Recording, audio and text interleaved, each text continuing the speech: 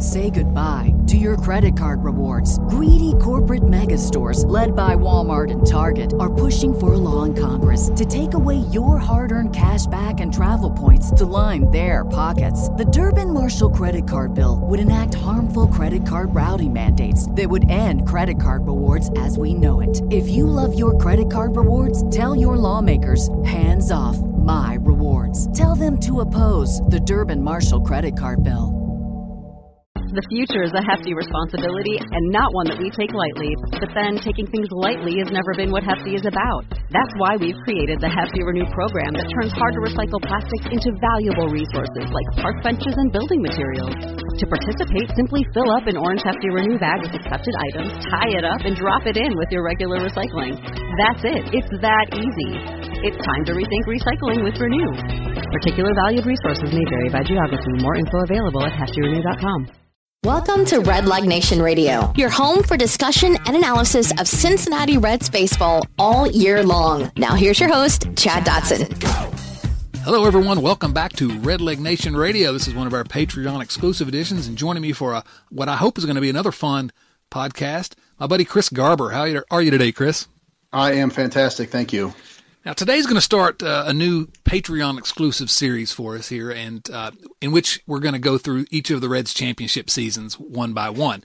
And, I sort of thought about this a little bit because been thinking lately about how we've got a generation or two now of Reds fans that really haven't experienced winning baseball, or not much anyway, in Cincinnati. And so, I don't know, I wish we had more championship seasons to discuss, and I wish we had one more recently than 1990. But, that was kind of a formative moment in our fandom as a Cincinnati Reds fan. And so I thought it'd be fun for you and I to reminisce a little bit. What do you think? Yeah, absolutely. That's a great memory for me. I mean, I was a senior in high school and a baseball player at the time. And, it was all coming together as far as I was concerned.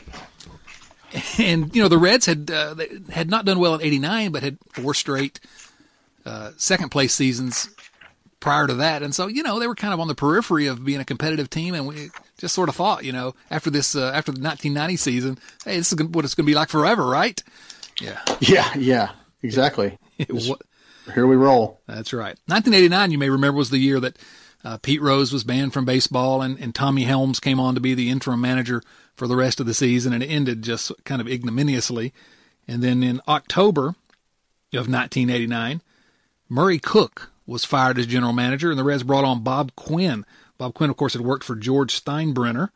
And not to stop with the Yankees comparisons, a couple of weeks after that, Lou Piniella was hired to be the Reds manager, replacing Helms, who, again, was the interim manager. So, at the time, you're thinking, well, this is a way different direction for the Reds, but I'm not sure any of us expected what was getting ready to come. Did you? Well, no. I mean, it was the whole thing was, 89 was such a shattered and lost season. That's also the year that Barry Larkin, I think the year Barry Larkin hurt his elbow in the All-Star Game skills competition and missed, the better half of the second half of the year. And with everything just shattered out, I don't know, they had all the young talent that had been coming together in 86, 87, 88, but I don't know what we expected starting into 90. Certainly not what we got. And other things happened that offseason as well that I was really, one of these moves in particular, one of them I didn't really care about, but one of them I was pretty upset about.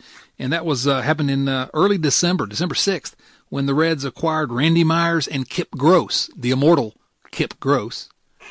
Randy Myers, who would go on to have a pretty good season. We'll talk more about him in a moment. But to get him, they traded John Franco and Don Brown. Now, a lot of people, I feel like, maybe you have a different sense, but I feel like John Franco's kind of a forgotten man in Cincinnati, and he was really, really good, one of the best relievers in the league during his 6 years here, right? Oh, absolutely. I mean, he was probably on a team with a lot of future stars or would-be stars. He was the main guy. He was the guy who'd actually done it. Yeah, absolutely. I mean, he was a 3-time All-Star with Cincinnati. He, let's see here, I had it pulled up, 2.97 ERA over 6 seasons. He had, 148 saves during that time. I'm just on a elite pitcher. And I was like, why are we trading John Franco, the diminutive lefty who was 28 years old at the time he was traded. It just kind of blew my mind for who? Randy Myers? I mean, I knew Randy Myers was good, but he's not John Franco. Yeah, and I don't think we'd been paying attention. I mean, I remembered him as kind of like one of the extra guys that came into the Mets in, what was it, 88? I think they were in the playoffs. So, yeah.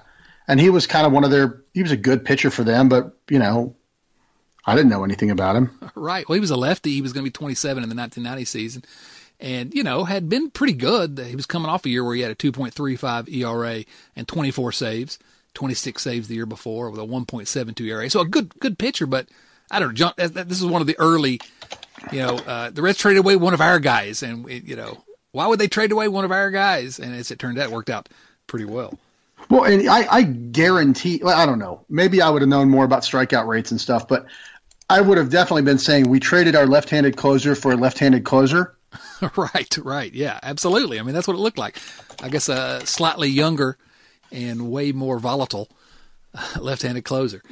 Yeah. Of course, Franco goes on to the Mets and has a great career, but again, we're going to diverge a little bit as we reminisce about some of this team. And he wasn't on the 1990 team, but is it as big a disgrace as I think it is that John Franco's not in the Reds Hall of Fame? Seems like he should be in the Reds Hall of Fame, doesn't it? Yeah, I probably would have said he was. I don't think so. Well, maybe he'll get in after Dave Collins. Maybe so. Or maybe after Kip Gross. 6 days later, the Reds traded a couple of other immortals, Tim Leary and Van Snyder, to the Yankees. Van Snyder, I don't know if he came up in our podcast a while back. We did the obscure former Reds, but he should have. He really should have. That's that's a guy. I feel like I remember him from being in the in AAA for quite a long time. Right. Coming back the other way, of course, was a guy about to have his rookie season in the big leagues, Hal Morris, left-handed hitting first baseman. And of course, Morris would go on to be one of the keys to the World Series team. So, got to say that was a win for the Reds, that transaction. Well, I don't know. I mean, when you already have Todd Benzinger at first base, who says you need to improve? We're going to have to talk about Todd Benzinger, aren't we? I think this whole podcast is about Todd Benzinger. Oh no, that could be a disaster. So 1990 and the year 1990, the calendar year begins by Joe Morgan being elected to the Hall of Fame, the Major League Hall of Fame, and but then pretty quickly the owners locked the players out of spring training. You remember that? Yeah, that's what I think. That's why I don't remember having any kind of firm expectations about what the season was going to be like, because you didn't get a chance to see, Piniella or any of the new players. You didn't get to see what the team was going to look like for quite some time, and it was kind of rushed at the end. It was. I mean, the lockout, and again, it's because of a lack of progress during negotiations for a new collective bargaining agreement, but it wasn't resolved until March 18th. So, of course, the season didn't start on time, and so, yeah, I mean, I think it was just everything was kind of up in the air to start the season. It was really a strange time to be a Reds fan coming off that. It was just a heartbreaking season in a lot of ways. And then for this to happen. So that's why the start was such a surprise and so pleasant. Now, in the meantime, they had to push back opening day, obviously, which meant the Reds had to start on the road. We'll talk about that in a second. But in the meantime, the Reds made another transaction on April 3rd that ended up paying huge dividends down the stretch. Traded Mike Ressler and Jeff Richardson to the Pirates for one Billy Hatcher. Another really good trade. Yeah, wow, that's a great pickup. Yeah, and that close to the beginning of the season. I mean, it was just a guy that ended up being, one of the stars of the playoff run. So the opening game was not until April 9th, and the Reds opened on the road for the first time since 1966. Maybe we should have known that something like that was going to happen, and so something special was ahead of us, I guess. Maybe? Could be. Reds won that game 8-4 in 11 innings over the Astros in Houston. So, 1-0. Undefeated. A chance to go 162-0, we were saying. That's right. And then we said that for a few more days. If Twitter were around back then, we always make those dumb jokes at the beginning of every year, except for this year when the Reds started the season 0-40. Or approximately, we make those dumb jokes. Can't win them all if you don't win the first one. man, I would have been insufferable for 2 weeks with this team. So I still don't remember at that time, and I'm like you, I was in high school, so we were teenagers at the time, and huge Reds fans. I was certainly following every day, but I don't remember, and again, this is a long time ago, so I just don't remember being particularly excited about Reds baseball at that point. And of course, you're in high school, you got other things you're more interested in, I suppose, but I was a geek, so I was still really, really into Reds baseball, but one win wasn't going to do it. The next game, the Reds scored 7 runs in the 9th inning. No, not the next game, but later in that week. 7 runs in the 9th inning to beat the Braves, 13-6. That was on Easter Sunday. And then finally had their first home game. 2-1 win over the Padres before a crowd of 38,384. That's a classic Marge Schott. It was a Tuesday night. I looked it up. And Marge Schott changed it to a 2:30 start just so they could have all their opening day festivities.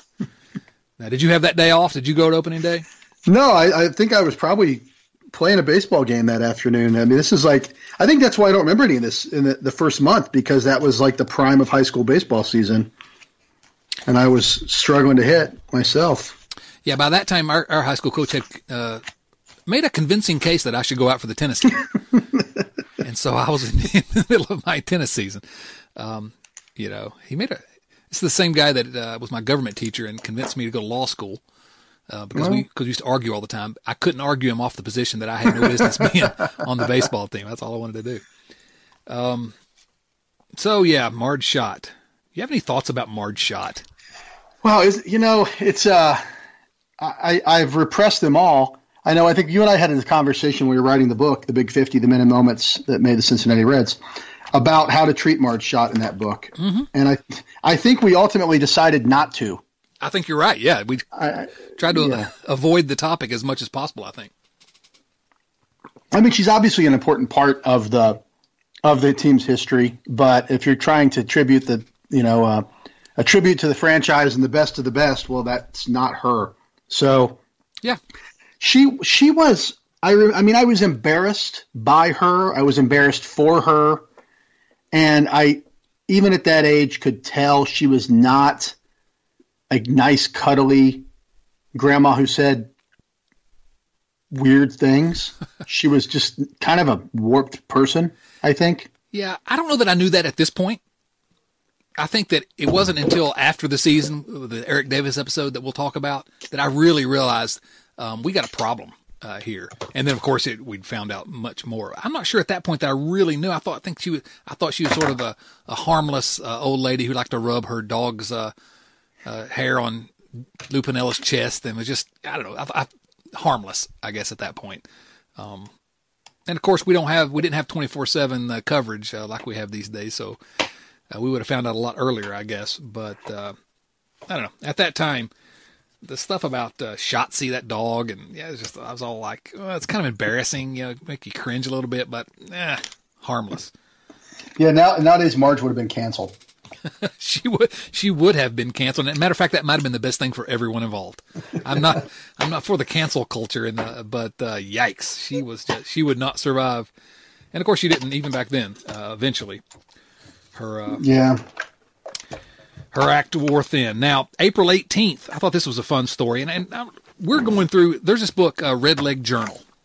And if you've not read Red Leg Journal, well, it's a huge book, but it's year by year and day by day with the Cincinnati Reds since 1866. Our buddy Greg Rhodes, along with John Snyder. I don't think it's still in print. The last I remember, they had several copies at the Reds Hall of Fame and Museum gift shop. Are there any other books worth purchasing at that gift shop? The Big 50, The Men and Moments That Made the Cincinnati Reds. Love that Triumph Books, yeah. And if everybody who's listening to this Patreon podcast has not already bought one of those books, I'm going to be highly upset. Well, here's the thing. Christmas and Hanukkah are coming soon. The season of giving. Oh, man, and what a better gift for someone, a loved one in your... If you have a Reds fan in your life, they would love to read it. If you have someone who's not a Reds fan, what better way to make them a Reds fan by sharing the men and moments that made the Cincinnati Reds? It's just a glorious, glorious book. April 18th. So anyway, we're using the Red Leg Journal. If you're a big Reds fan, You really want to get your hands on a copy of it on eBay or something somewhere, or at the Hall of Fame if they still have it. But it's fantastic. I'm using that as kind of a guide to go through the entire season. And I like this little note that they have here that on April 18th, San Diego's manager, one Jack McKeon, objected to Rob Dibble's uniform shirt during the 7th inning of an 11-7 Reds win at Riverfront Stadium. Do you remember how Dibble used to cut the sleeves of his uniform? Yeah, they just had him flopping around. Right. It was a distraction to the hitters, said McKeon, playing his mind games as usual. But what I didn't remember was that Dibble pitched the last 2 1/3 innings of shutout relief for that game wearing pitching coach Stan Williams' number 35 uniform. There you go. That's great. So, and little we know that Jack McKeon will become a kind of beloved figure for a little while in Cincinnati. So April 21st, the Reds are 9-0. And they had to be in first place, right? I would imagine that's the best in the division. Ah, yes. They were 4 games up after 9 games in the division. That's pretty impressive. 8-1 victory over the Braves. So, best start in club history. 1980 team had started 8-0. One of those what might have been teams in 1980. Well, it's a great story about that day. And I'm also looking at Red Leg Journal, but I'm also looking at the Wire to Wire Reds. Sweet Lou, the Nasty Boys, and the Wild Run to a World Championship by our good friends John Arardi and Joel Luckhaupt. And when they hit 9-0, the players started talking about what they would do when they got to 10-0, 11-0, and how far down the line it would be before they'd have to do something fun. And as it did a few years later, they started talking about shaving heads. And the consensus at the time was that it would take a 15-game winning streak for Lou Piniella to shave his head. But Tom Browning was willing to risk divorce and shave his at 10-0. Yeah. Of course, Tom Browning took the first loss of the season that next day in a battle of lefties against young Tom Glavine for Hotlanta. So now there's a note here. And again, I want to use this as an aside for some memories of some of these players, because these players are almost universally special to you and I and those of our generation. But who led the Reds in hitting that April? 409 batting average. I have not looked this up. My guess, Mariano Duncan. Mariano Duncan. Wow. You're right. And he ended up having a really good year. You are right. Yeah, Mariano Duncan. I remember he was really good right when they got him. Yeah. And he ended up the season with a 306 average, 345 on base, 120 OPS plus. He ended up having a pretty good season. I got to correct myself. I guess they got him the season before in the middle of the year. That's right. Yeah. So, he was good in April for the Reds in 1990. So, May 10th, score 8 runs in the 8th inning to break a 2-2 to tie to beat the Pirates in Pittsburgh. Always good to beat the Pirates in Pittsburgh. Anybody get beamed? I don't think anybody got beamed there, but I'm sure Clint Hurdle was upset about something at the time. I don't know what he was doing in 1990, but Clint Hurdle. Clint Hurdle. Yeah. Look up. You be looking up, doing some crack research on what Clint Hurdle was doing in 1990. Well, I mentioned that the Pirates are going to feature prominently later in this podcast. Little preview there of the postseason, Chris. Clint Hurdle was managing the Jackson Mets, which I don't know where that is. It's in the Texas League, but I don't know what part of the country it actually is. Jackson, Mississippi, perhaps? I don't know. I guess, but he managed them to a 73-62 record. I wish that you were able to access the numbers of hit batters from his pitching staff. I've got it. Oh, really? Was it 43 hit by pitch, his staff, including a young Pete Shorrock, who led the club with 8 hit by pitch. Well, I'm going to assume that was a lot for that league. Yeah, I don't know. May 13, Joe Oliver drove in 6 runs to lead the Reds to a 13-9 win over the Cubs at Riverfront Stadium. Also, friend of the podcast, Joe Oliver. Thank you very much. I was going to mention that. Yeah, Joe Oliver, of course, he had a 3-run homer and a bases loaded double in that game. He's also going to feature prominently later. What do we think about Joe Oliver's career as a Cincinnati Red? I mean, he never was a hitter. No, I mean, I have nothing but good thoughts about Joe Oliver. primarily because he was on this team. I mean, I think if you go back and try to be analytic about it, I don't know. He was a number one pick, right? Oh, I'm not sure he was was he? I don't Second know. Round. Second round, 83, okay. yeah. And, he played here 8 years and was the primary starter for most of that time, I guess. I don't know. He was just kind of a guy that was around, and it was featured prominently in one big moment, and left and came back. I don't know. I had fond memories of Joe Oliver, even though I knew way back then. I didn't really realize it about Todd Benzinger at the time, but about Joe Oliver, I knew the guy couldn't hit. I just assumed he was a good defensive player and a good guy, and that was before he came on the podcast. Yeah, it'd be interesting to find, these days with the catcher's metrics are so advanced and so in some ways counterintuitive to what, who has a reputation of being a good catcher defensively versus who the numbers show. I have no idea. I mean, Joe Oliver didn't have a particularly great reputation as far as being a Gold Glover type guy, but who knows? Maybe the numbers would say he was the best catcher in the league. Yeah, 1990 was his second best season by wins above replacement, with 1 win above replacement.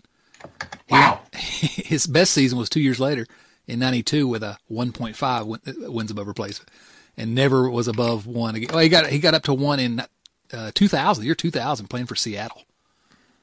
So when I talked to Joe Oliver last year, the year before, whenever it was, he was managing in the Red Sox organization. I believe he still is managing in the Red Sox organization. So, again, more on him in one of maybe the most fun moment of the season before the final pitch. Let's see, what else do we want to talk about? How about June the 3rd? Let's get all the way to June, okay? Tom Browning and Randy Myers combined to beat the Dodgers 2-0 in L.A. That win at the time, on June the 3rd, gave the Reds a 33-12 record and already a 10-game lead in the National League Western Division. And at that time, we're all thinking, everyone's excited at that point, 10-game lead already? They're going to end up running away with this thing. And that was kind of the high water mark right there. Do you remember, as we start to get into it, how that slog felt the rest of the season? I just remember. Yeah, I remember it being a lot of, you were never worried that they were going to lose the division. I didn't think, but gosh, I was worried about how they were going to play in the playoffs. Yeah. The Giants got within 3.5 games in August. The Dodgers got within 3.5 in September. So it was never closer than 3.5 the rest of the way. So you really were never really afraid. But we were at a point here where the Reds are 10 games up, 33-12. And we're thinking this is one of the best teams in the league. And then they scuffled for so long. I had that same thought. I was like, oh my goodness, I don't know what to expect in the postseason. I mean, they may just be just a team, Yeah. Well, I mean, I think one of the big reasons it's a guy who, forgive me if you're already going to get him later, but a guy who turned out to be not important at all, but was really, really dominant for the first 2.5 months of the season was Jack Armstrong. The All-American boy. I mean, he was really pitching well. I mean, he went into the All-Star break with a 2.28 ERA. He'd 11-3 record at the time, too. Yeah, 11-3 record. He'd thrown like 115 innings already. I mean, he was really, pitching well, pitching a lot, and just dominating. And I think that had to be a big part of, how they were playing. And their great record was him just completely just wiping everybody out. I mean, I think they won 2 out of the other 3 games he didn't have a decision in. So, I mean, they only lost 4 games when he was on the field. Think about that pitching staff when during that first half of the season. You had Jose Rio, who was an ace. I mean, he just was one of the best pitchers in the history of the Cincinnati Reds. You had Danny Jackson, who had finished second in the Cy Young voting 2 years before, if you remember losing to Oral Hershiser. You had Tom Browning, who was, Tom Browning, but, a good pitcher. And then you had Jack Armstrong, who was the starter in the All-Star game midway through the season. I mean, that's an awfully good rotation. Who else am I forgetting in that rotation? Those were the that might have been the main.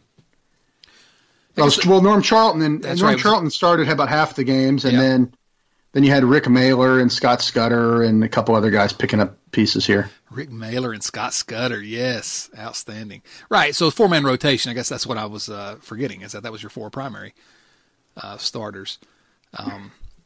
Yeah, I mean, and Browning, just to go back to him a minute, I mean, in the first half, he had a 2.74 ERA himself and threw just a ton of innings too. He threw 125 innings. So those guys, you know, they had a great bullpen, but they didn't have to lean on them that heavily.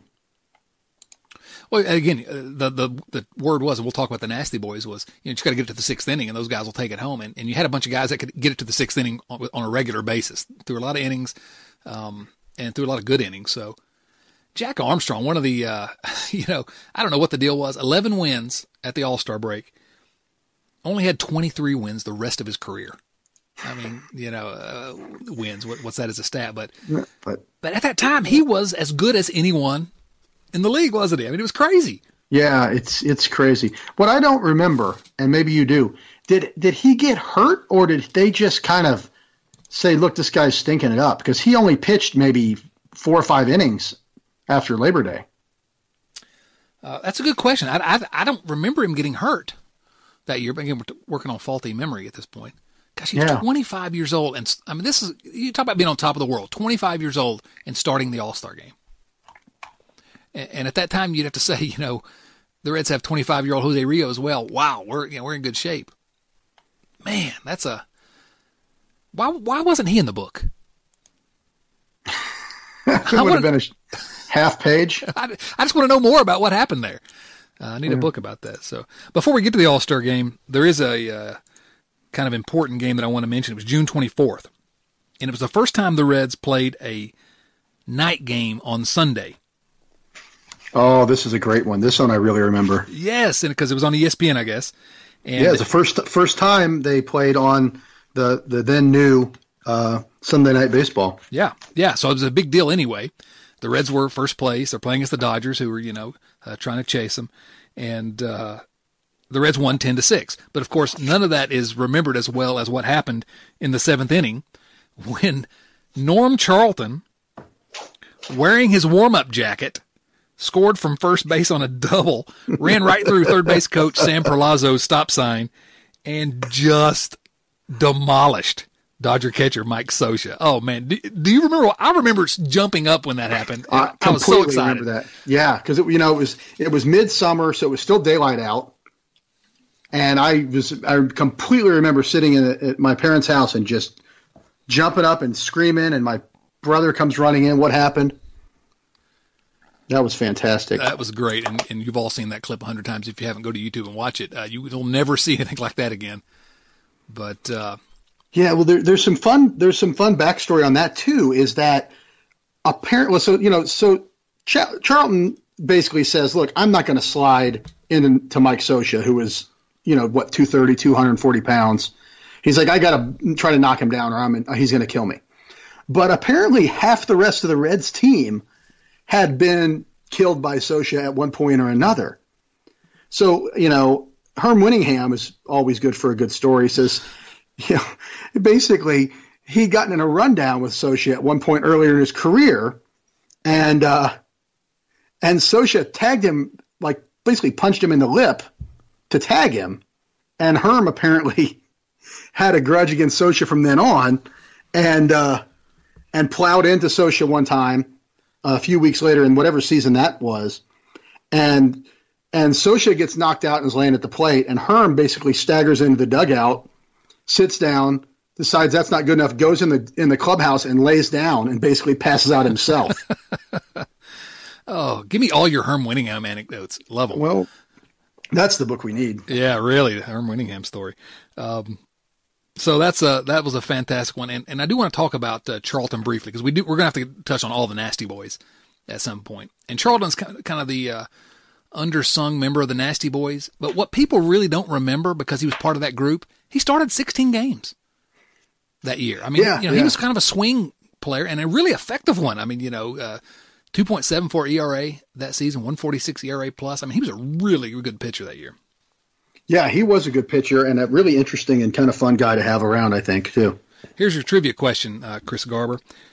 We all know, we've heard it a million times, that Charlton graduated from Rice University with a triple major. Can you name those 3 majors? Oh, boy. I already am 1 for 1 tonight. I believe one of them was some sort of religion, divinity or something like that. That's correct. I'm going to say... What would you expect an athlete to major in?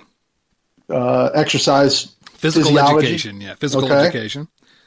And the next one would be communications. Political science. Oh, all right. Good for Norm. Science. Good for Norm Charlton. Now, we skipped over it, but I do want to go back because we talked about the trades earlier, and 3 big trades to get Hal Morris, to get Randy Myers, and to get Billy Hatcher. Mid-season, the Reds had a trade that I'm not sure anyone expected to be as big as it was. But June 9th, the Reds traded Ron Robinson. Everybody loved big Ron Robinson. And Bob Sebra to the Brewers for Glenn Braggs and Billy Bates, both of whom figure prominently in the Reds' postseason story, right? Yeah, absolutely. That was a weird one, too. That was a really weird trade. I mean, Glenn Braggs was, he was fine, right? Yeah. I mean, that's what you thought about Glenn Braggs at the time. He was kind of a fourth outfielder type. Yeah, that's a good way to describe him. And you think, well, where's he going to play? Because Hatcher and Eric Davis and Paul O'Neill. Right, and you thought, well, that's kind of a weird move to get this. Are they going to try to platoon Paul O'Neill? Because Paul O'Neill was always, he was really good and really talented, but there was it always felt like there was kind of a disconnect between the front office and Paul O'Neill. Like they just never seemed to be happy with what he was giving them. Yeah, never trusted him. Yeah, they never just relaxed and let him have the job. Ron Robinson was just 28 at that time, and I don't know. Maybe it's because I was a kid, and he was a big, goofy, redheaded guy who flirted with a couple perfect games. I don't know. I liked Ron Robinson, so I was a little surprised to see them deal him. But he'd only appeared in 6 games. Yeah, that's a guy that he was a number 1 pick of the Reds, and had really pitched pretty well all the time they brought him up.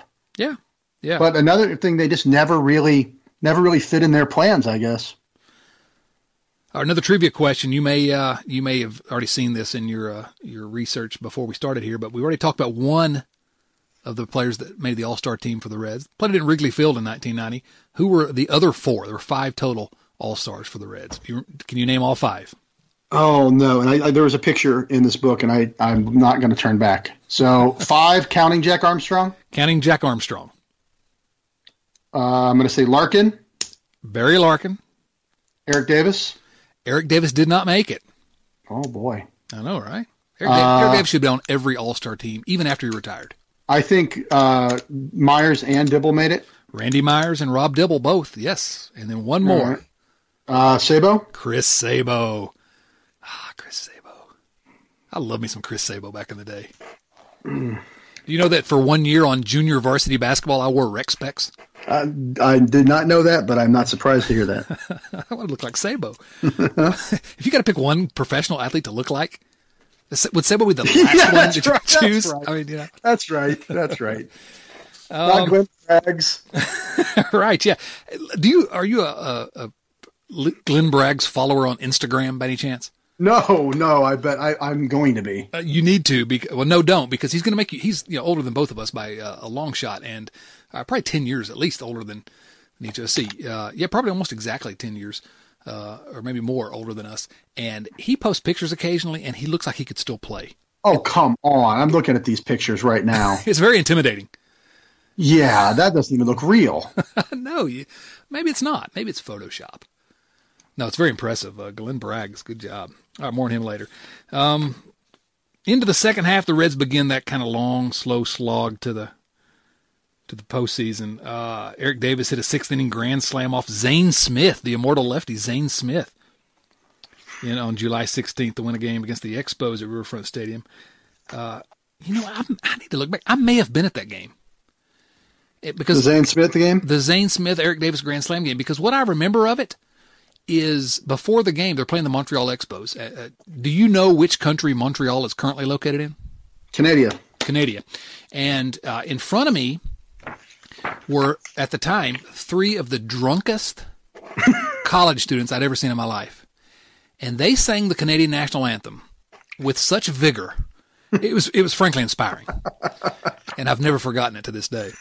So that's what I think it might have been that game. It was sometime that season.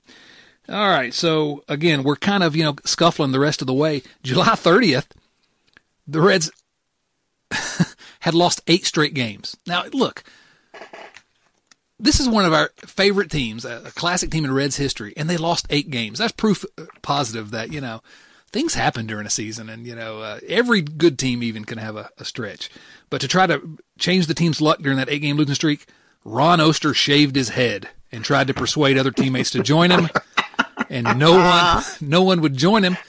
And the joke ended up being on Oster. It never grew back. Oh boy, that's when they went. That was when they went to the West Coast, right? Yes. And you know the bit of trivia about that road trip, right? I'm not sure I do.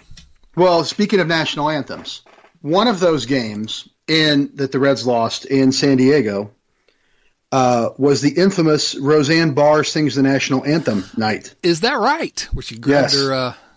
She grabbed her bars and spit on the ground. Oh man. Yeah. And Marty Brenneman's reaction was to say she ought to be put into jail. That seems like an overreaction. I mean, it's uncouth, but come on. Yeah. Incarceration. It seems, well, you would know. I don't know. Yeah, at the time I probably would have agreed with him. So it's fortunate that they didn't give me a robe until many years later. Off she goes. When Ron Oster shaved his head, they just come off losing 3 to the Padres, 4 straight to the Giants, 2 of which were walk-off losses. Yikes. And then had lost to the Dodgers. But see, the joke there though was it worked. They beat the Dodgers the next day, and broke the losing streak. Yeah, there you go. This is strange. And I'm just looking at the schedule and the results for the Reds on 1990 Reds on Baseball Reference, and so they lost 3 to the Padres, 3 out of 4, but they lost the last 2 of that series. They lost 4 to the Giants.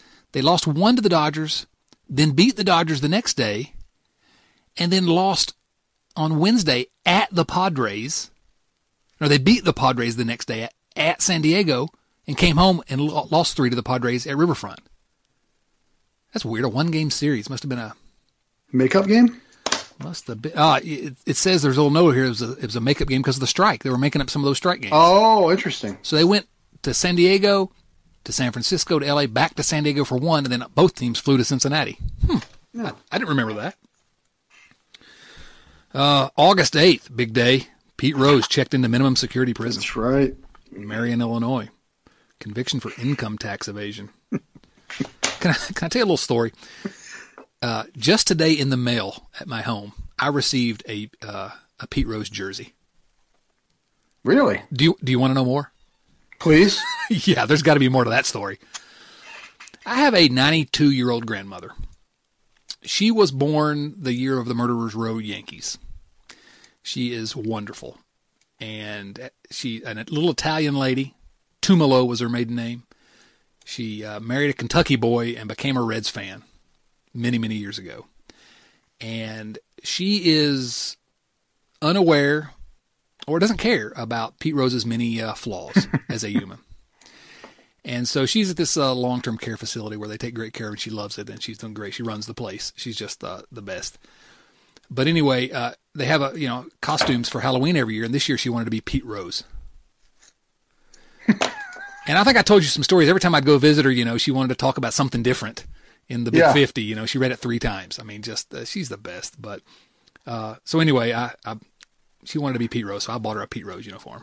So. Oh, this is great. Yeah. So there are going to be some pictures of this 92-year-old lady wearing Pete Rose jersey and one of my son's old, uniform pants. It's going to be stirrups. We got some stirrups. It's going to be great. Oh, that's going to be great. Fantastic. So anyway, mid-August, your guy Herm Winningham. Yes. Tied a modern Major League record with 3 triples in a win over the Cardinals. He also doubled that game. Wow. Good game for Herm Winningham. Well, I love that game because that's the game where Herm Winningham said that he should have had 4 triples, but he got tired and turned around and went back to second base. Said to stop. Well, I told you the last time we talked about these guys that Herm Winningham was a known smoker. So maybe that was the reason that. I think that's what it was. He was gassed. Could be. I can see that. I couldn't get 1 triple without getting gassed. I'd be done. 6 days later, Billy Hatcher tied a major league record with 4 doubles in an 8-1 win over the Cubs. Now, I know you remember that game. That I don't remember. No, you remember that game. I do? Oh, you absolutely remember that game. What else happened that day? In the 5th inning, Lou Piniella had I remember this now, yeah. He had a conversation with first base umpire Dutch Rennert. And you recall what he did, right? Yeah, he moved some equipment around. Yeah, he picked up first base and threw it in the outfield. And then went and got it and threw it again. Oh, man. That's when I decided Lou Piniella could be manager in Cincinnati forever. Oh, that was great. That was fantastic. If Brian Price had just thrown a base, do you think he'd be more beloved in Cincinnati? I can't imagine Brian Price throwing a base. I can't imagine Brian Price being more beloved than he already is. No, I can't imagine Brian Price throwing away like a paper cup. All right.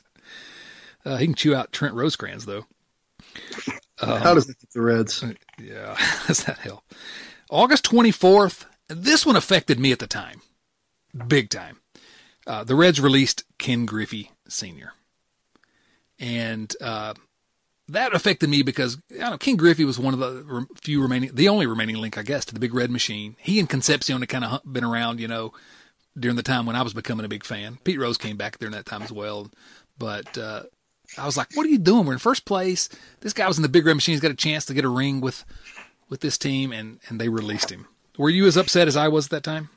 I was really disappointed by it. But, I think we also knew that he was kind of out of gas, and they were – that the pennant race was kind of tightening up, and it was – a little bit, I don't know if it's panic factor, but there was a little bit of worry, I think, at the time, right? Mm-hmm. Yeah, I think they were going to they wanted to clear a spot to bring up another pitcher in or something. They were. It was, listen, August 24th, the Reds were 6.5 up. Still in first place, but, 18 games over. So they had played 1 game under 500 since that high water mark in the beginning of June. So, yeah, it was a little bit of a panic, and he was gone. But then, of course, a couple of good things happened later that year. Ken, he has a son that also played baseball.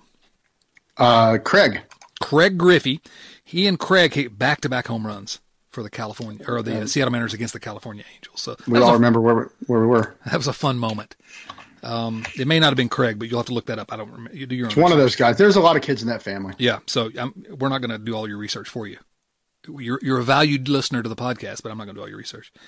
But also, we learned later that Ken Griffey, after the season was over, the Reds voted him a full share of the playoff money, and he got a ring. And so he was part of 3, probably the only guy, part of 3 Reds championships, right? Yeah. That sounds right. Other than Marty Brennaman. And Joe Nuxhall, I guess. All right. So another trade again.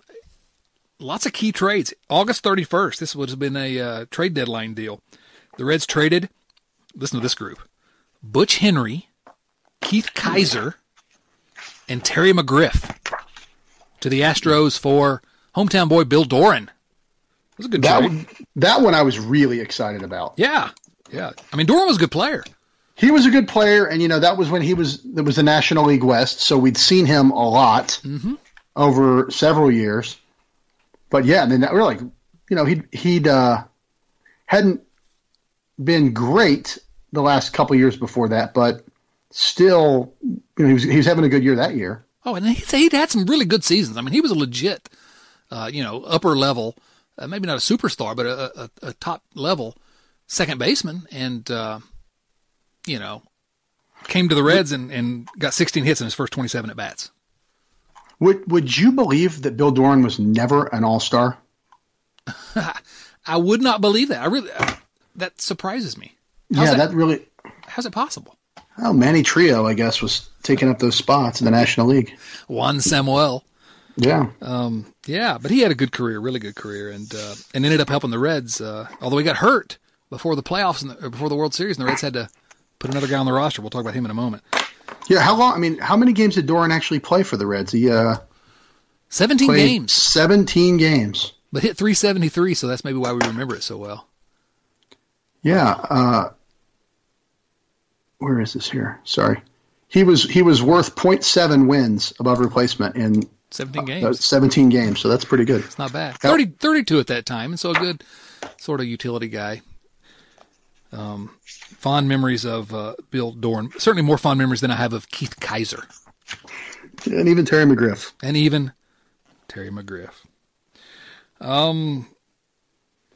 September 8th, Randy Myers struck out 6 straight batters. September 13th, Barry Larkin hit a 2-run homer in the 9th inning to beat the Astros. And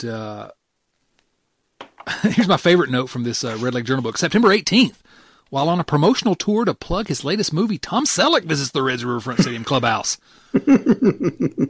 Wow, Magnum PI.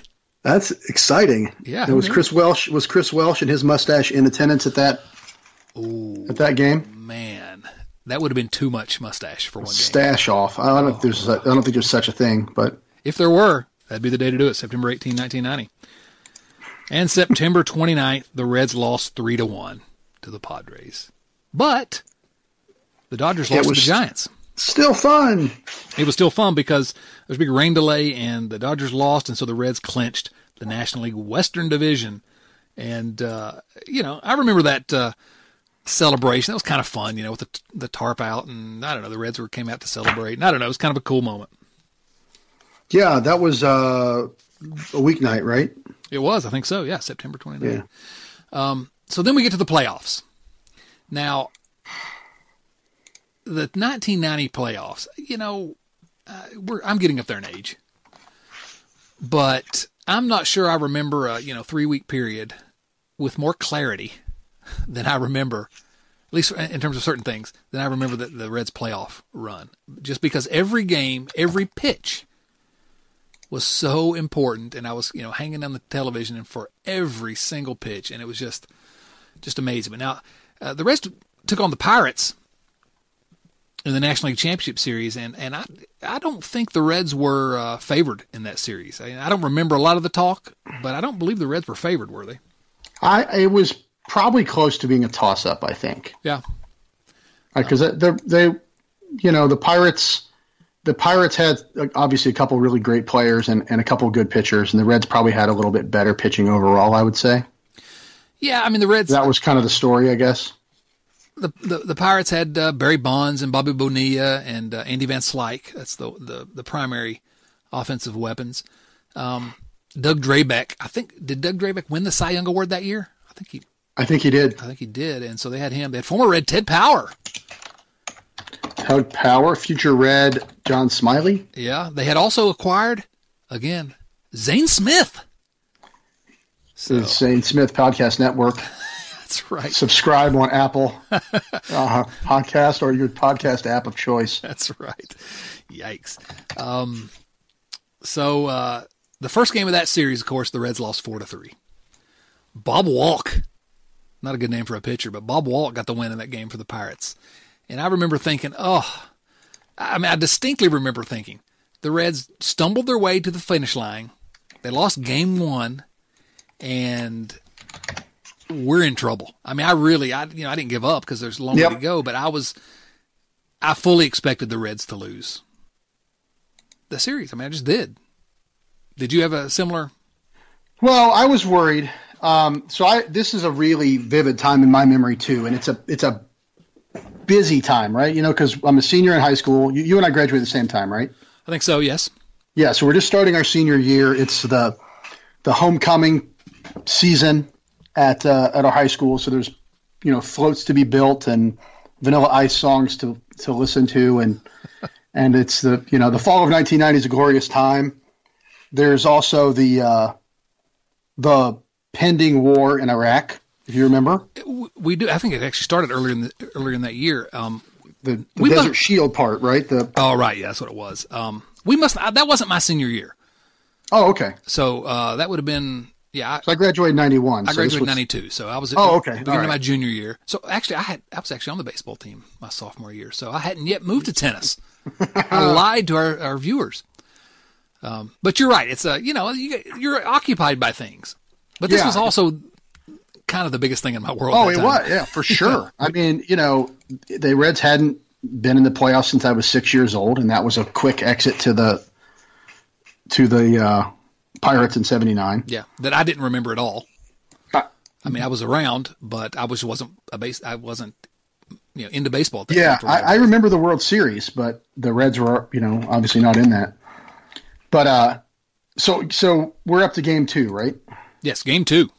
So game 2, I was living south of Dayton, and that was a Friday. Does that sound right? I can find really quickly here. It was a Friday, October 5th. So that's a Friday, and start time 3:15. Yep. So we had no school that day either, and I don't know why our school kept having days off. But what kind of a school system did you attend? Good schools. So here's the deal. The night before, they announce that there are certain tickets that were the story was they were allotted to other National League teams and had been returned to the Reds. So a certain number of tickets are being made available for Friday afternoon's game at 10 a.m. at the stadium. $25 a piece. And so I'm talking to my uncle, who's a few years older than me, and he and his girlfriend at the time said, "Hey, we're going to go down. If you want to come with us, you're welcome to come with us. Come along." I said, why not? Worst case, we won't get tickets. We'll come back home, and we'll be home by lunch. And then anyway, we go down there, and we get our $25 tickets, and they're in the ninth row right behind third base in the blue seats. What? Yeah, right there. The blue seats, for those of you that weren't around back in the olden days, those were field level. I mean, those are great seats.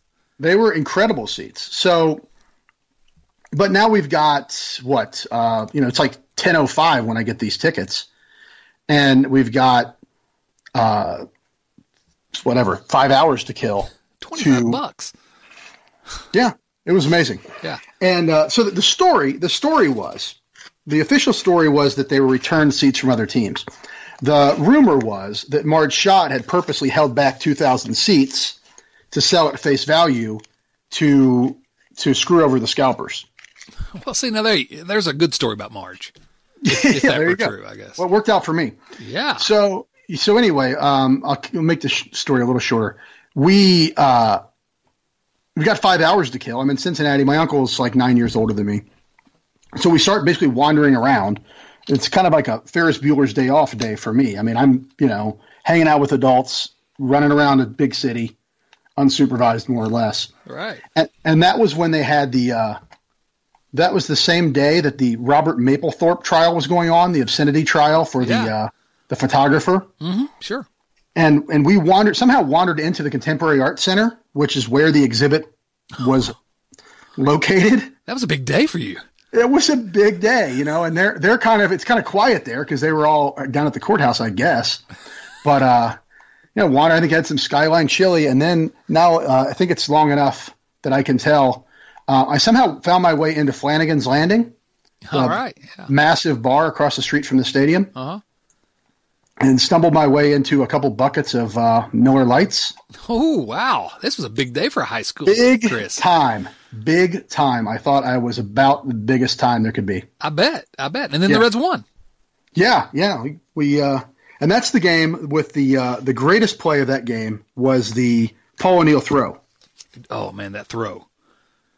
Yeah, so this is probably in the 6th inning. I think the Reds are up 2-1.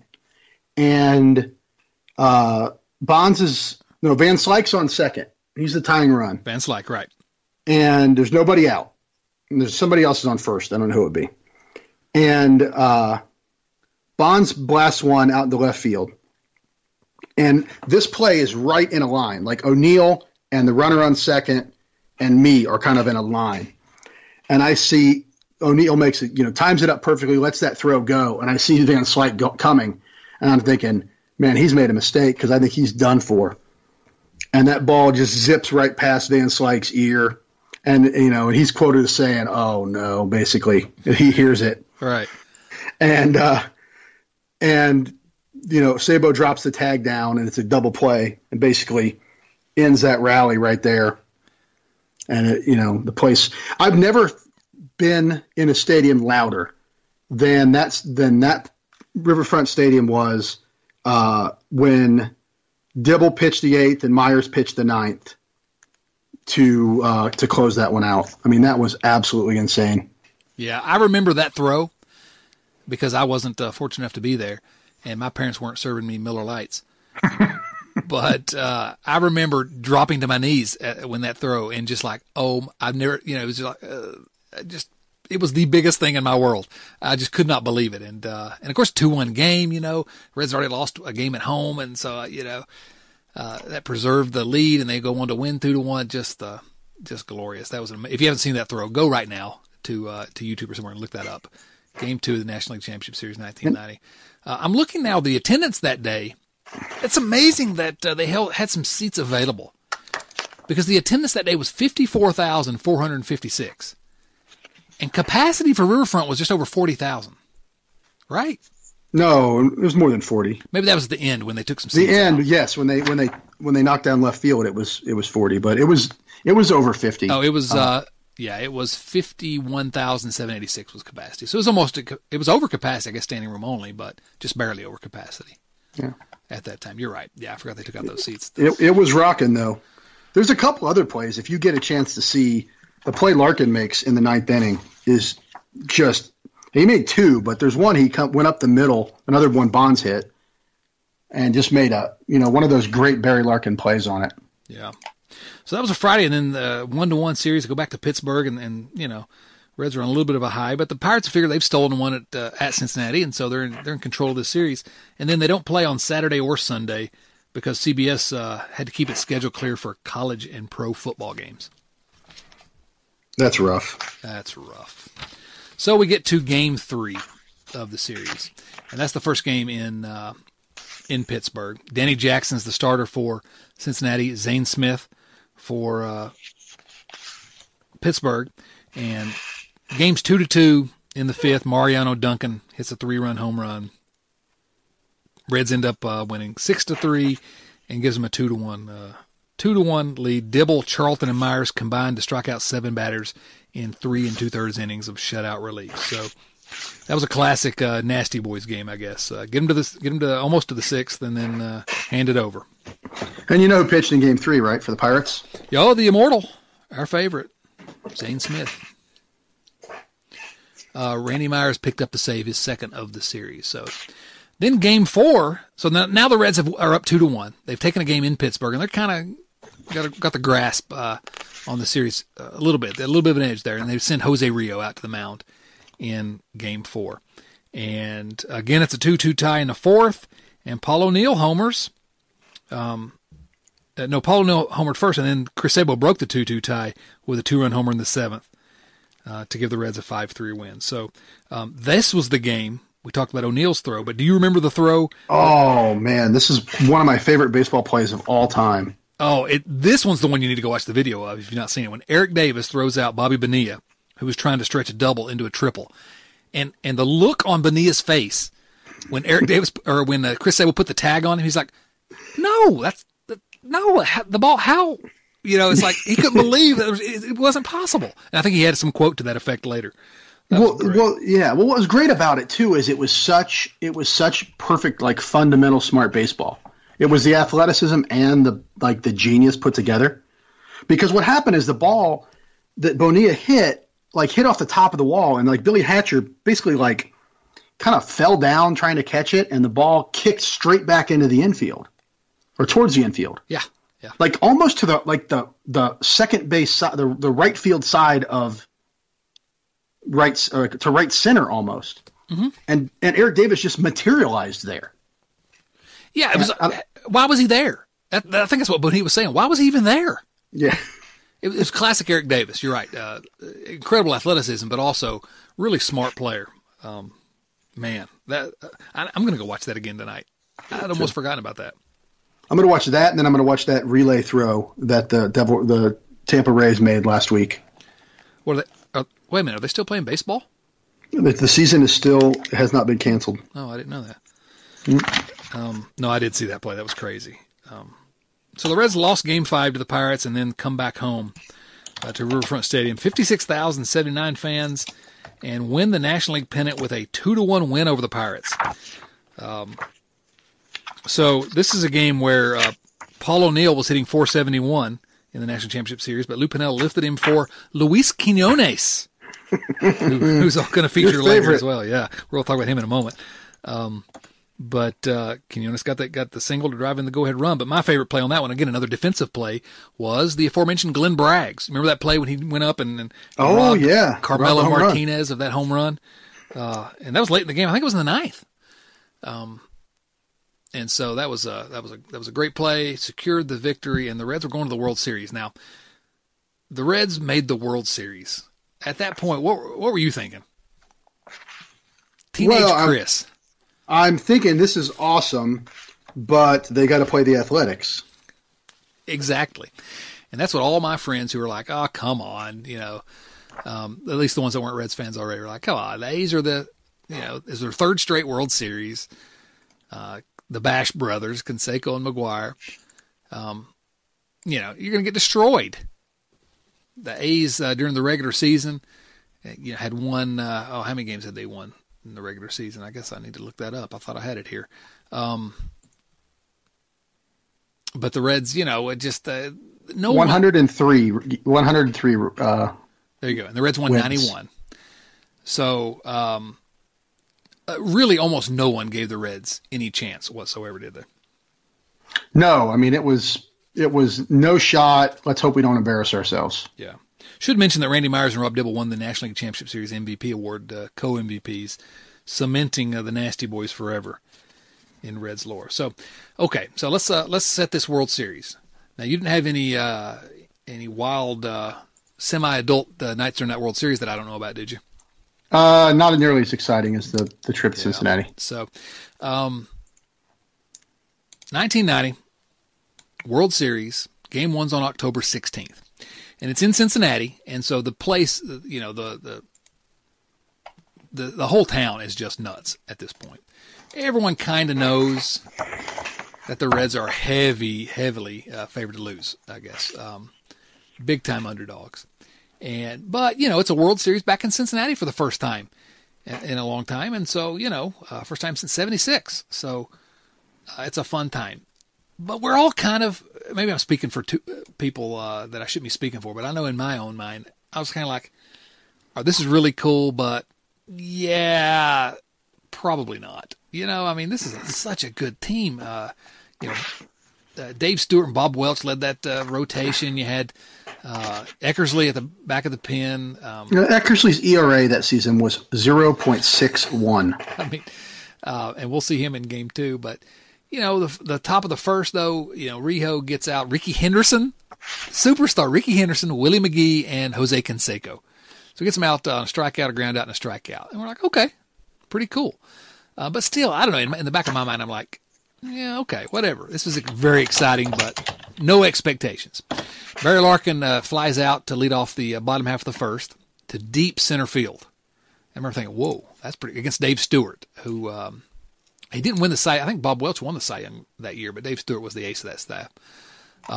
Billy Hatcher drew a walk. Paul O'Neill struck out swinging, and then Eric Davis came to the plate. Can you just sort of tell us your thoughts about that Eric Davis at bat? Well, like you said, I felt like the Reds had really very, very little shot of winning that series. No shot at winning, honestly. Just let's try not to embarrass ourselves. And Davis came up, and was it the first pitch? It was the very first pitch, yes. Yeah, and he just hits an absolute laser home run. Line drive off Stewart, straight away center, just a little bit to left center. And immediately, I think myself and every other Reds fan thought, we can win this. These guys are mortal. They're human after all.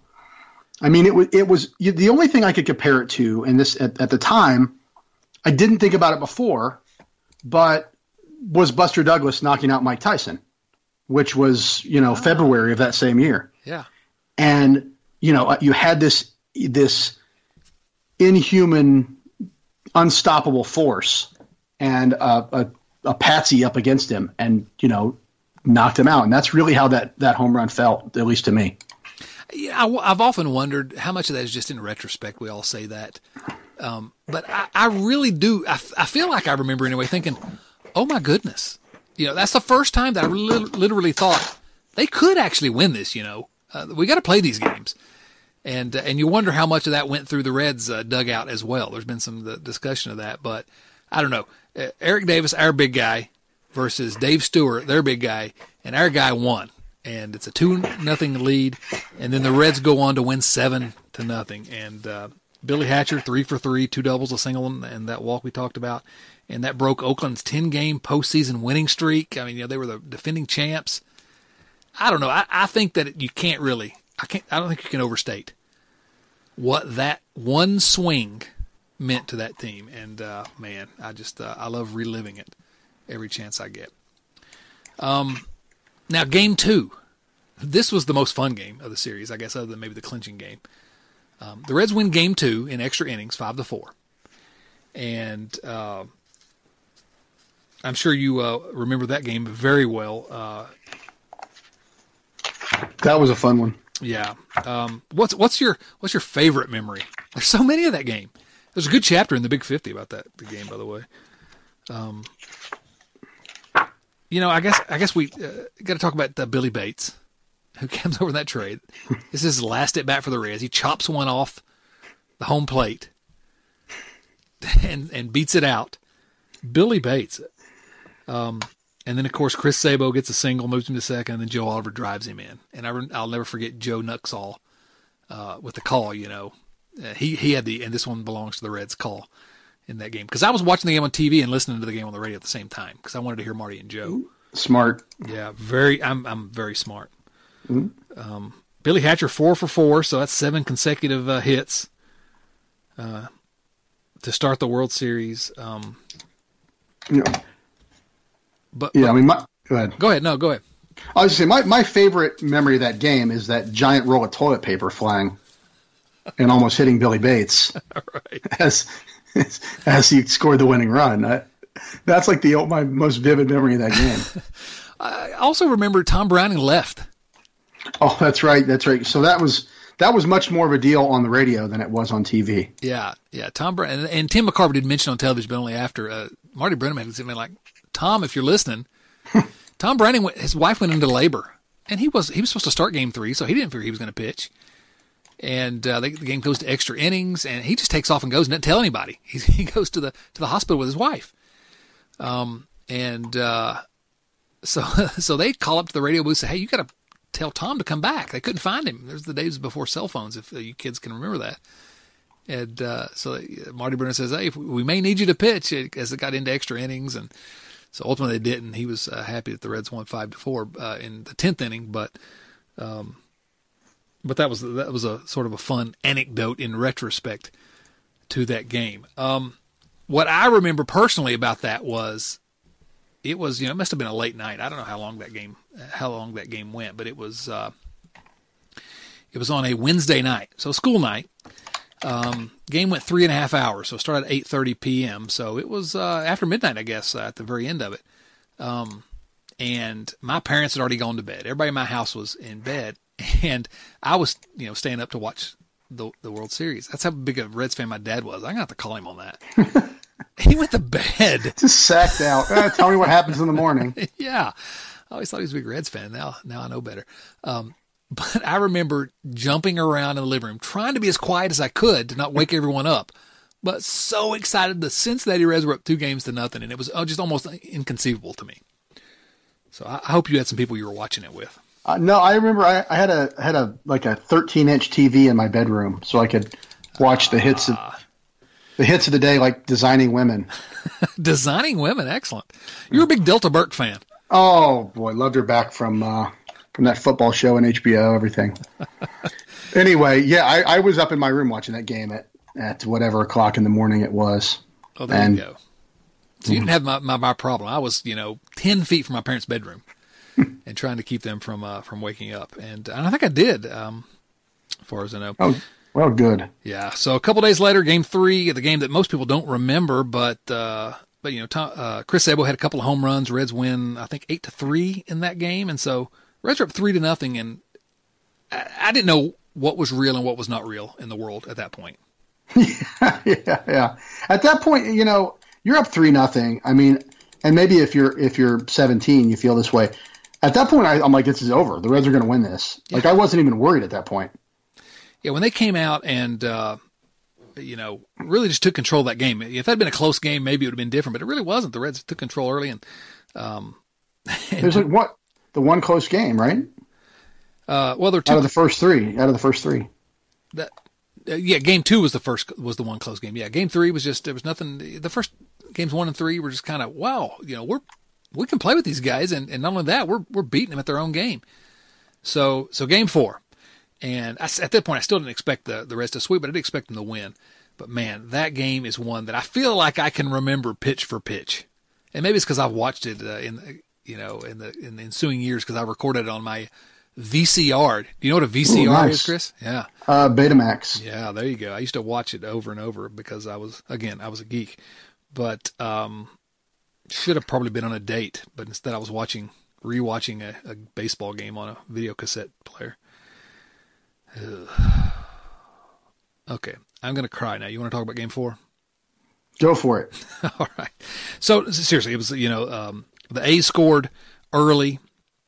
And then in the first inning there, I think they scored in the first inning, the A's did. And then the Reds had those 2 injuries in the first.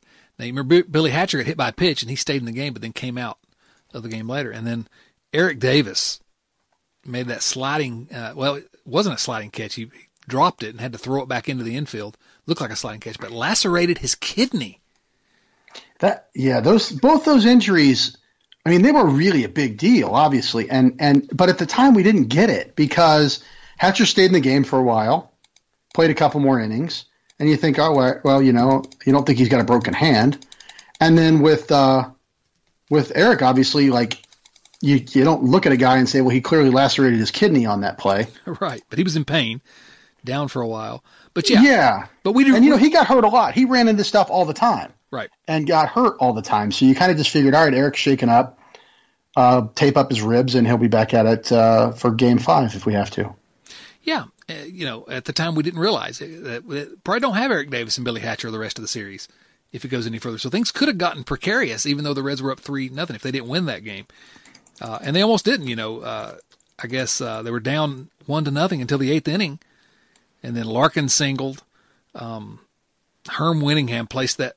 It was a full count, and he laid down a bunt and got a single off. It was 0-2 count. It was an 0-2 count, not a full count. It was 0-2, and he laid down this bunt and beat it out. I remember him running down to first and clapping after he got through first, and I was like, oh, my gosh, Herm Winningham, I love you. And then Paul O'Neill bunted for a sacrifice. Oh, I forgot to mention a moment ago. We got to circle back to Game 2.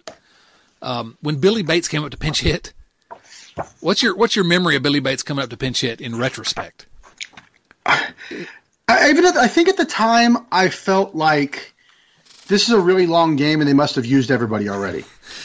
In retro, I didn't know it at the time. It didn't even occur to me. Why are they hitting Billy Bates, I guess. But after watching that World Series video that they put out, you remember that thing? Yeah, Quinones. Yeah, and those old ladies. Where's Quinones? I don't know about this one, Lou. So anyway, I wanted to say where's Quinones. That's why I went back to Game 2. So back to Game 4. Well, let's go ahead. No, that was the only reason? Yeah, that was the only reason. I just wanted to say, where's Quinones? I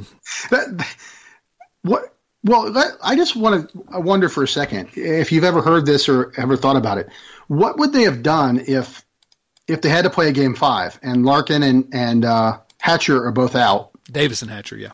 Yeah, Davis and Hatcher are out. So Winningham and Braggs and O'Neill are the outfield, but they got to add 2 guys to the roster. And I wonder how they even do that. Yeah, well, they're in Oakland, so they got to fly somebody out there. They don't have, and I don't know, who would it be? I remember Ken Griffey Sr. was covering the series for like the local TV station. They could have traded him for him back. Maybe they could have, I don't know, Orlando Rooms maybe. Yeah, I bet you that's it, actually. Would have maybe been there, and I don't know. It's just interesting. I don't know. I never thought about it, but it's just... Yeah, they would have been in a serious quandary if they had to go more than that 4 games. But then... Spoiler alert, Glenn Bragg's... Paul O'Neill bunted for a sacrifice, but was safe. There was an E1 on Dave Stewart. Glenn Braggs hit into a force out, and Larkin scored, and then Hal Morris, who had what a great rookie season that guy had. And we've not mentioned Benzinger too much, but Hal Morris hit the sacrifice fly to give the scorer Herm Winningham 2-1 lead. Jose Rijo is dealing. They finally hands it off to Randy Myers, and then I'll never forget that Carney Lansford hitting, pop up behind first base. Your guy, Todd Benzinger, becomes, enshrined in Reds lore by grabbing that pop fly behind first base, and the Reds were actual world champions. That was amazing. I'm sure you remember that moment. You probably also remember the moment a couple days later when at Fountain Square, big celebration. You were there, right? I was there. That's another day we didn't have school. I don't know why. But I think that was probably, would it have been the next Friday? It was, let's see here. The final game was on October the 20th. And so that was on a Saturday. So that would have been Monday. Night. Would it have been Monday? Okay. October 22nd, Monday. So you all weren't, what's going on in this school district? I don't know, but we did it. I'm just remembering that Marge had made basically no party for the Reds after they won the series. So they had the champagne in the clubhouse, but they basically went back to the hotel. Right. Billy Hatcher had to go across the street to Carl's Jr., the hamburger joint, and bought some burgers. Yeah, 80 burgers for the world champs. Yeah, and Herm Winningham is like, I don't know what a team usually does, but I know they don't go to Carl's Jr. This is the moment where Marge shot, and it wasn't that particular thing, but where I was like, wait a minute, come on. When she, Eric Davis wasn't at that October 22nd Fountain Square celebration because he had to fly back and, he had lacerated his kidney. He was still in the hospital, and they had to have a special flight back for him, and Marge Schott wouldn't pay for it. Yeah, she said he makes $3 million a year. Let him book his own jets. And I was like, wait a minute. This guy just lacerated his kidney in the interest of helping our team win the World Series. Yeah, it was a bummer. And that day was a lot of fun. So we didn't have school, and a buddy of mine and I drove down there. And there was, it was 15,000 people, they say, were down there. But it was like drizzling rain the whole day. So it was kind of like you didn't really want to hang out and just party and celebrate as much as we just watched the wet Reds go through their parade and hop on a Fountain Square. And I remember Marty being up there with very big hair. Poofy hair. Poofy. Yeah. So I remember that we had some controversy in my home because could not get my parents to take me up there. It was about a 3.5 hour drive from where we lived, and I could not get them to take me up there for that. And I was like, but then I thought, well, I'll go to the next one. Yeah. Joke's on me. There hasn't been a next one, Chris. Well, it was fine. That's what the Inquirer called an exuberant Chris Sabo. That was great. Oh gosh. Yeah, I don't remember exactly what he said. Something about we kick their ass in 3 straight or something. But I just remember him talking like really fast and screaming, kind of incoherent. It was amazing. It's one of the best moments of my life as a Reds fan was that Chris Sabo speech because he was kind of he was a backwards kid, kind of quiet all the time, but he was just so exuberant. That's a great one. Go watch that one as well. All right. Any final thoughts about that 1990 team? It was just a great time in my life and a great time to be a Reds fan. It was just a fantastic, and I hope we have something to compare to it at some point soon. But until then, it's the high point, the high water mark, and I was a teenager. So anyway, the next podcast in this series, we're gonna go back to '76. We're just gonna go in order. So the last championship of the Big Red Machine, the sweep of the Yankees. So we'll have that for you sometime next month, I imagine. So, Chris, my man, great talking to you again, buddy. Thank you. And thanks to all of you. I'm not going to give the usual spiel because you all already know. You're our Patreon supporters. Thank you so much for being with us. And until next time, for Chris Garber, this is Chad Dotson saying, so long, everyone. Thanks for listening to Red Leg Nation Radio from redlegnation.com. Subscribe to Red Leg Nation Radio on iTunes or through your favorite podcast app and join us for discussion of all things Reds at redlegnation.com. 24 hours a day, 7 days a week.